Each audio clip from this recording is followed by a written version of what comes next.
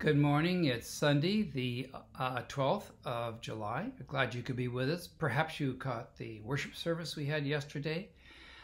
If you missed that, you're certainly welcome to catch up. It's on YouTube. It'll be on our website at naplessdachurch.org.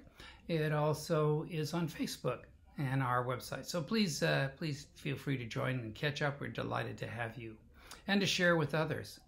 Do you like to travel? I love one of the Psalms, Psalm 8, well,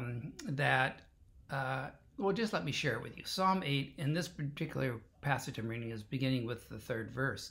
It's a Psalm of David. It said, "When I consider your heavens and the work of your fingers, the moon and the stars, which you have set in place, what is mankind that you are mindful of them? Human beings, that you care for them. You have made them a little lower than the angels and crowned them with glory and honor.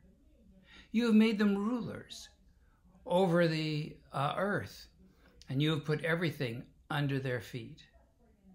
All flocks and herds and the animals of the wild, the birds of the sky, and the fish of the sea that swim the paths of the seas.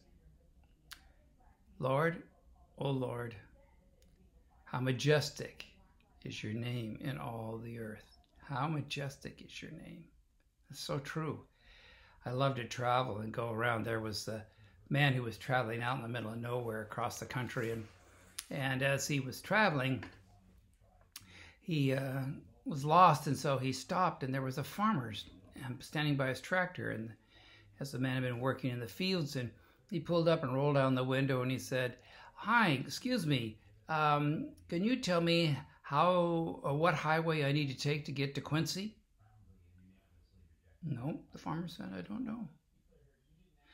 "Oh, well, do you know the highway I need to take to get to Hannibal then?" "No, I don't know that." "Well, where does this highway go?" The farmer, "I don't know." He said, "Well, man kind of chuckled to himself, "Well, you don't know very much about this, do you?" And the farmer said, "Well, I'm not the one that's lost." Oh, true. I love to travel. We're going to make a trip, and we're going to go in May of next year. We're going to go and trace the journey of Paul as he made his way from Thessalonica all the way up. There's been a boat ride involved, to stop at the many places along the way where Paul ministered, and ending up in Rome for a few days. If you'd like to join, please come. Let me know. Contact me, and I will be happy to help you get oriented and get going. If you think you would like to go and make that trip with us, I'll let you know.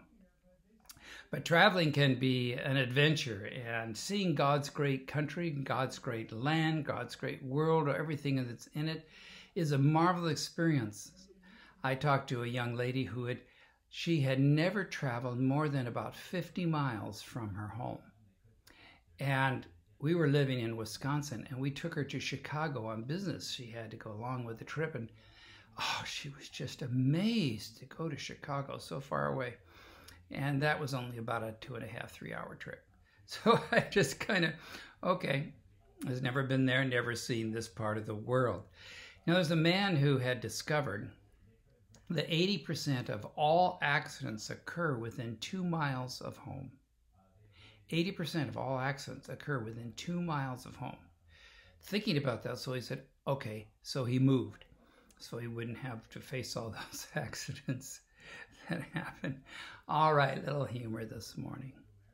Let's have prayer. Dear Lord, thank you for the great creative work that you've done and the things that you have made.